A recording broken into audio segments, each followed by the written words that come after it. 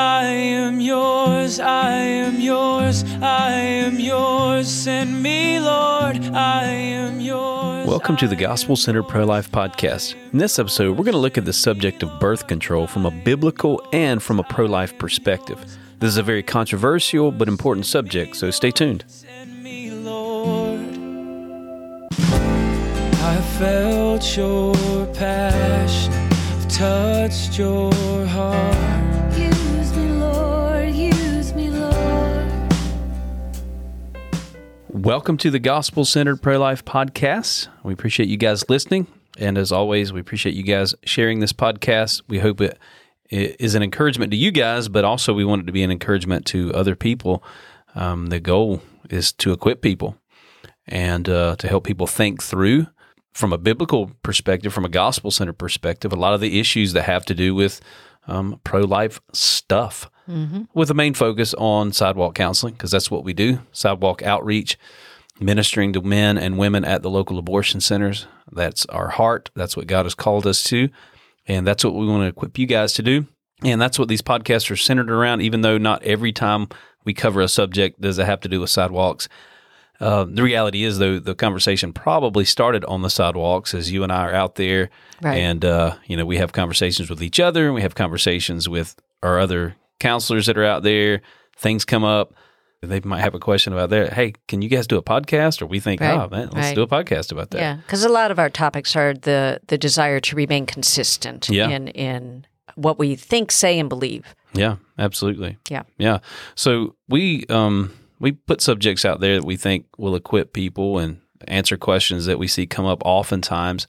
And I know we did a couple of weeks ago a podcast about how to deal with people who are coming to the abortion center, mainly Planned Parenthood, other abortion centers too, who do other things other than abortion. The abortion center here on Latrobe Drive, they only do abortions. Right. So we deal with people that are here for an abortion or have had an abortion. But there's other people that come to like Planned Parenthood and stuff who are coming for, we talked about some of those things. Some are coming for like conversion therapy. Is that the right term? Or hormone therapy yeah. for transitioning Yeah. into a different gender. Yeah. And there are Yeah. people that come for various things at Planned Parenthood. And some of those people that we encounter at the Planned Parenthood come for birth control. And one of the questions that we have a lot from people is should Christians be using birth control? Right. And I think we have to say right off from the start that we're not medical experts, and there is some controversy around this. It's not like it's a settled thing. For some people, it's a settled thing. Like they've got it figured out. Christians should not use birth control at all. Some people would say who have it figured out would say Christians are okay using birth control. So I think we have to acknowledge that there is this tension, and there's still some questions. And we're going to talk about certain things, again, with the focus on equipping you guys at the abortion centers. And, certainly I think any subject that we approach, when we're talking about human life, we have to approach very carefully, very thoughtfully, and of course, very biblically. So Absolutely. That's kind of the angle we're going to be coming from as it pertains to birth control. So we've got, like we often do, an article that wonderful Vicky wrote here, and there's certain premises that we're going to be talking about. We're just kind of going through these certain premises, and we're going to talk around those biblically and then practically. And the first premise here is that human life is sacred. And I don't think that's going to be an argument for any of our people that are listening. Right. Human life is sacred, has a sacred value above and beyond animal life and all of that. Right.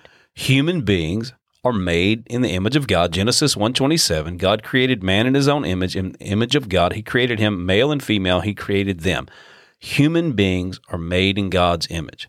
Yeah. And that, though, has to be the foundation when we're talking about birth control, Right. when we're talking about bringing new lives into this world, when we're talking about abortion. Of course, if human life was just like animal life, then this debate would be null and void, right? Why are we even having this conversation? Why do we stand in front of abortion centers? I mean, certainly it's wrong to abuse animals, but we eat them, right? We eat them for dinner, right? They didn't in the Garden of Eden until the fall. Correct. Yeah, which is kind of sad. I wish I'd been back to that time because I like animals. I like them too. Yeah. They're very tasty. Actually, that's what PETA stands for. You know that, right? People eating tasty animals. PETA. But the point is that animal life and human life is different. Yeah. How? Well, animals and humans have some of the same characteristics, but human beings are the only creature that God had made in His own image. So that's premise number one. And the Bible is clear, thou shalt not murder. So this premise is absolutely critical when we're talking about birth control, because are there forms of birth control that do indeed violate this premise, that they treat human life as not sacred because it destroys human life. But you've got to be operating in this discussion from that just first most basic truth. Human life is sacred because God created us in His image.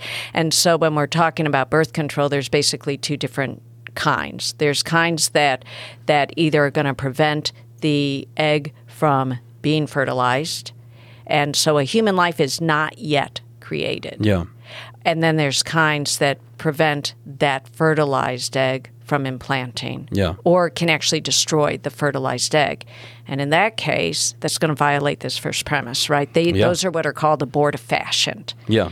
And those that, because they cause an abortion, because any time a fertilized egg is destroyed, that is a violation of that first premise. Yeah.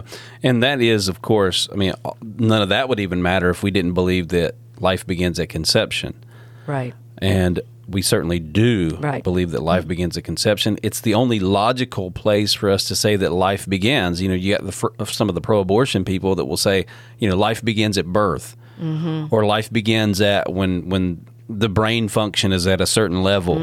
You know, so all of that is just a subjective, and there's really no solid from all of that, even like from birth. I mean, you can say, well, that's not a subjective, that's an objective time period that takes place, but you're trying to have me believe that 5 seconds before birth it's not alive. Like, that's ridiculous. And a child at the same age that's born early, they are they of less value because they were born early, because the time of birth they weren't developed for 40 full weeks like in a typical birth.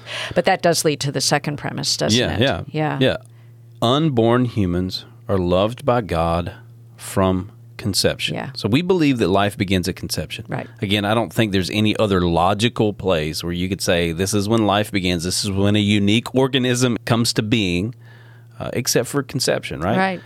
And even biblical. Biblically. I mean, because everything that we hopefully impart in our podcast is based on biblical truth. Yeah. And so we see in the Scripture that God is the one in Jeremiah chapter 1, verse 5. He says, before I formed you, I knew you, and before you were born, I consecrated you, or I set you apart as a prophet to the nations. Yeah. So Jeremiah was known by God, and of course this Scripture implies and says very, very specifically that God is the one that formed him before I formed you. So who formed him? God did. I knew you.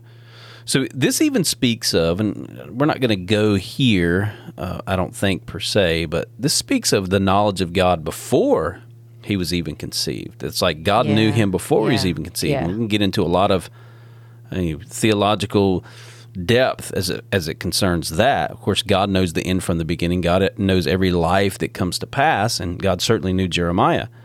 But we do believe that human life is precious. That's like the basic premise of being pro-life or being against abortion. It's wrong because life begins at conception, and between conception and birth, there's life there. As a society, we've said that life doesn't have value, but God's Word says that it does. Yeah. When I was looking through this, I don't think I had ever really noticed this, but in Luke 1:15, he will be filled with the Holy Spirit while yet in his mother's womb. Yeah. That really struck me. I mean, talk about the value that God has placed on the unborn child. He has already filled that unborn child with the Holy Spirit. Yeah.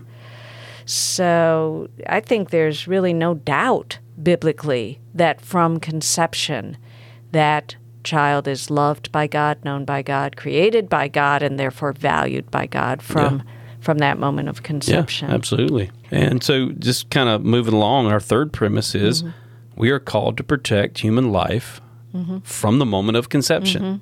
Yeah. And so that's why we stand in front of an abortion center. Yep. That's why we are calling out to the moms to come over and receive literature and help. That's why we're pleading with them not to go in that place. Not because we think that what goes on there is just a bad idea or just a bad medical procedure. I mean, certainly those places are not safe. Right. But it's more than just a medical procedure that takes place. A human life is destroyed, and we are called to protect human life. Right. Lots of verses that tell us that. One of when I was looking through researching this article, again, I had never really noticed this, but in the verse where it talks about how the angel speaks to Mary, says that she has conceived through the Holy Spirit. And then it says right after she hurries to her cousin Elizabeth. So this is presumably immediately after the conception of Jesus, of the baby in her womb. And as she hurries immediately, so this is a newly conceived baby in her womb, right? Unless I'm misreading. No. And the baby in Elizabeth's womb leaps for joy. So there's two babies here, one who is leaping for joy in the womb, which is very telling, but recognizing already the specialness of that other baby in the womb who is newly conceived. And to me, I think that's an argument for, again, that from conception, that child is honored and loved and valued by God. Yeah, absolutely. And just to piggyback on that, if you're looking at those terms in the Greek, you look at, in Luke chapter 1 especially, where it talks about the baby leapt in her womb, in Luke chapter 1 talking about John the Baptist, the word there is brephos. Right. So that's a Greek word referring to an infant. So later on, when it talks about Mary holding Jesus after Jesus is born, that same word is used. Yeah. Brephos. It's the same word. So biblically, by the Holy Spirit, Luke is recording the baby in the womb is brephos. Right. A baby, a life that's conceived. Yeah. And then the baby outside of the womb referring to Jesus is brephos. Yeah. An infant. Yeah. And words matter. They do. And certainly to God and the words that he chooses or inspires the writers of the Bible. Yeah, I mean, there were likely words available. And it's kind of like, nowadays we refer to a baby in the womb as a fetus medically. Right. And then an infant is after it's born. But generally, we just refer to it as a baby, right? It's a general term that we use. If it's wanted, that's what we refer to it as, for sure. Yeah.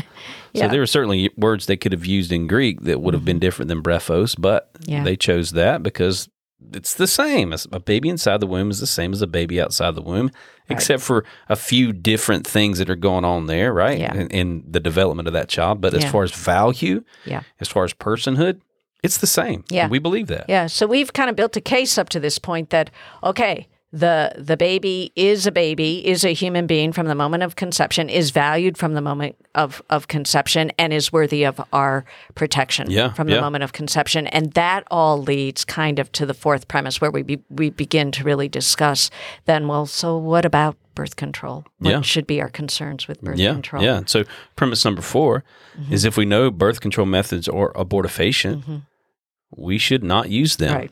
Yeah. And acknowledging, like we did at the beginning of this podcast, that there's some ambiguity there. There's some birth control methods that some doctors say could be, and some doctors are saying they aren't or probably aren't. Right. So we're going to talk around that a little bit. Yeah. And hopefully equip you guys to do your own research. The ambiguity is not that we should go ahead and use it if it's abortifacient. Yeah. There's no ambiguity biblically. If it is an abortifacient, if it kills a developing human being, then we've kind of laid the groundwork. We shouldn't use it. So it behooves every Christian to understand then, right? Yeah, absolutely. Which birth control methods are acknowledged as abortifacient and which, I'm not sure I'm saying that right, by the way. It might be facient, I'm not sure. But which are and which are not.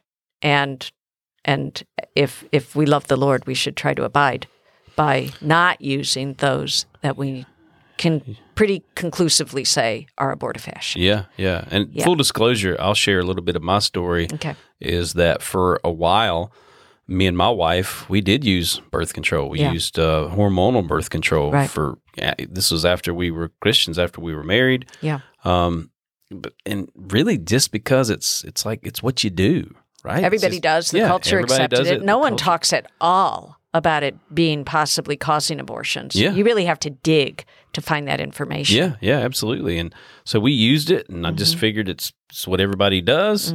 And, as the Lord began to work on me a little more, because if you think about it, the reasoning behind that is really unbiblical reasoning. Now, I'm not going to, this is probably for a whole other podcast. It could be a whole other podcast. But I'm curious what you came to. So the Bible lays out a very clear case that children are a blessing. Right. That we should view children as a blessing. And this whole idea of, 2 and no more, right? 2 kids and no more. This comes from the world. This comes from the world's view of children, that children are just a blessing, or children are just a burden and not a blessing, that they'll get in the way of you, having your new house and your 2 new cars in the driveway, and mom and dad able to go out on, on the town or whatever. Right. And so the motivation for limiting our families a lot of times is a selfish one if we examine it honestly, right? And it's not a biblical understanding of the blessing that children are. The Bible says in Psalm 127, children are a blessing from the Lord. In the Hebrew mindset, it was a blessing to have children. You would be cursed. You think about Rachel who cried out to Jacob and said, "Give me children or I die." Yeah. Like, she wanted to have children. She was so desperate, she went through her maidservant, right, to have children at first. Or was that someone else? It might have been one of the other patriarchs. But yeah.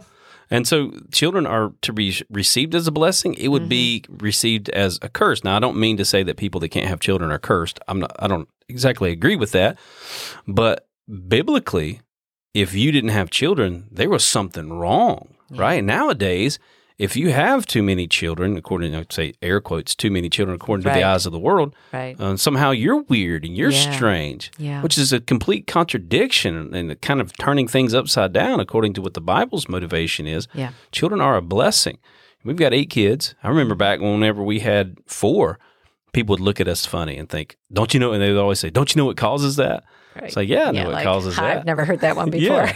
So, I think this understanding, this biblical understanding, ultimately is what got a hold of me.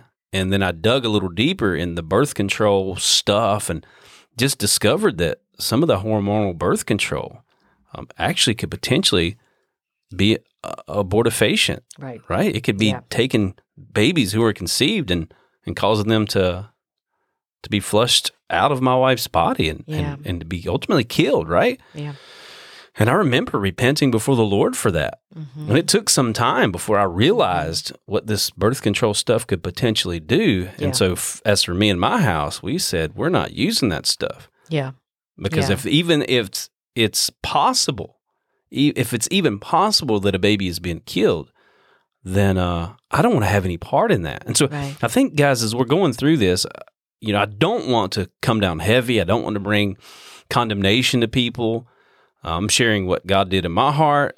But also, listen, guys, we do need to be very careful about what we're involving ourselves in, the mentalities that we embrace, and the stuff that we use, because I do believe that's what we need to be thinking in our minds as it concerns birth control. It's like, okay, as we're talking through in these different ones who may or may not destroy a fertilized egg, a child that is conceived, if we believe that life begins at conception, and there's something that, it may or it may not, I think when in doubt, you stay away from that stuff. I would agree. Err on the side of caution in that, because to even inadvertently take a human life would be wrong. It's wrong before God. So we have a list, which a lot of people just want to know that. They have asked us which ones are okay, which ones are not. And like you said, and we do post the 2 articles that these lists are based on our Sidewalks for Life, and also where we post the podcast. But in both articles, they are very honest that there is controversy. Yeah. They also point out that they tried recently to research this list and to find out, was there a more definitive proof of whether they were abortifacient or not, and said in a decade there's been very little definitive research, which is kind of strange. You would think they would want to answer that question, but again, we're in a pro-death culture, a pro-abortion culture, and it is not a burning issue in our society, sadly. It's just kind of been accepted as normative. And hey, who's to say it kills a child or not? Who's to judge, and why should we dig any deeper into it? Right, yeah. Because we're, like you said, we're in a pro-death culture. Yeah. And a culture that views children as only burdens rather than blessings. Right, which is a contradiction according to the Word of God. So oral contraceptives, these are the abortifacients. So oral contraceptives, which are probably the most commonly used, birth control everywhere.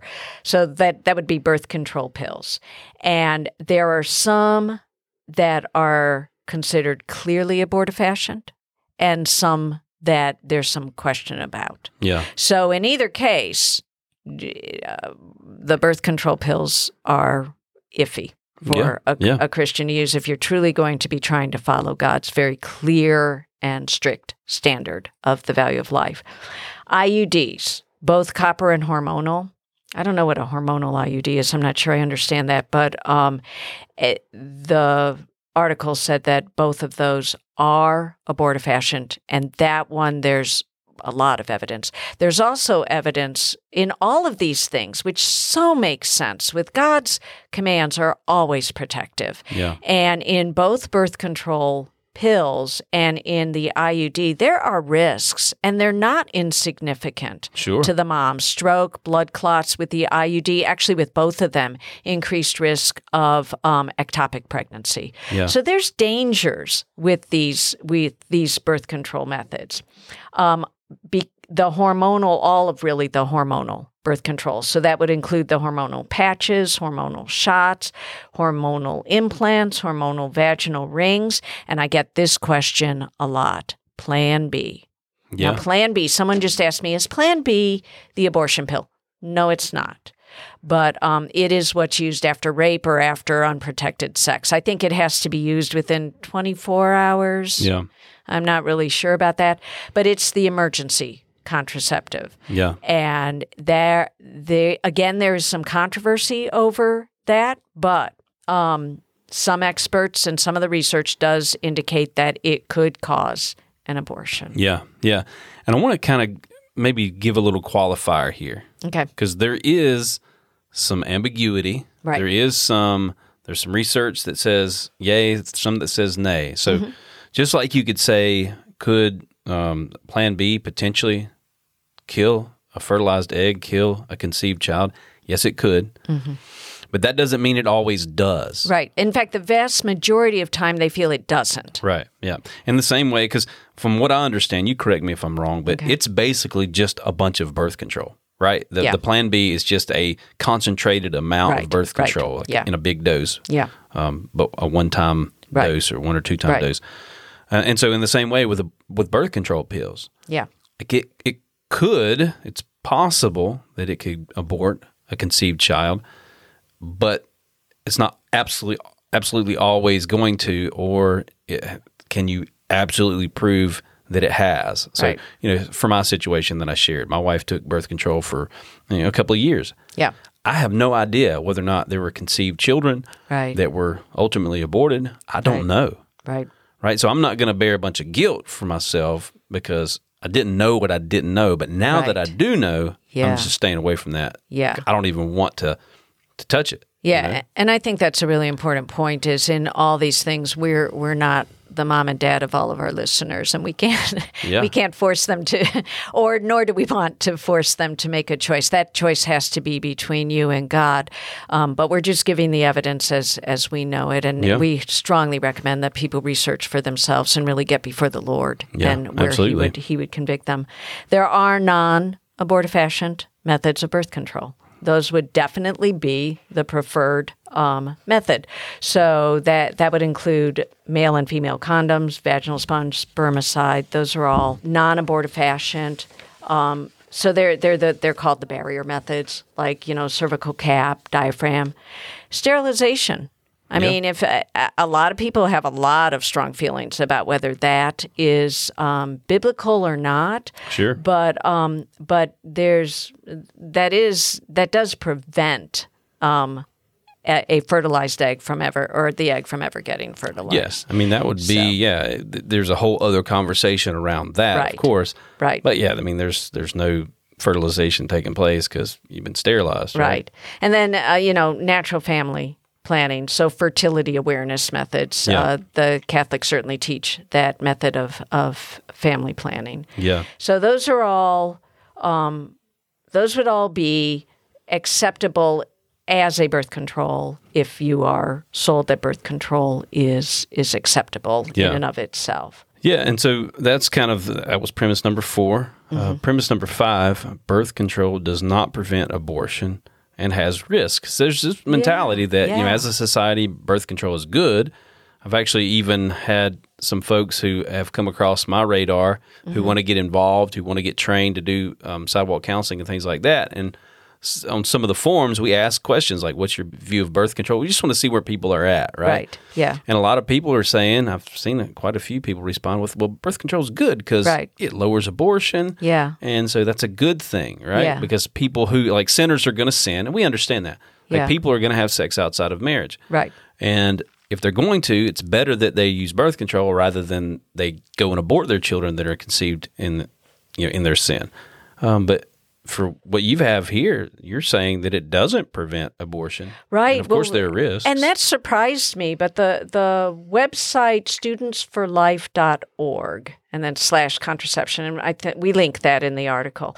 It cites research that shows that 9% of women who use birth control get pregnant anyway, and a whopping 51% of abortion patients were using birth control when they got pregnant. So it shows this is not an effective tool to prevent abortion, which is always what you hear from the so-called pro-choice crowd. Yeah. Why are you against birth control? You hate abortion. This prevents abortion. Well, the research shows, first of all, 51% of the women who are coming for an abortion were using birth control in the month that they came for the abortion. But the second thing is, not only does it not prevent abortion, but birth control may, in fact, be an abortion at times. Yeah.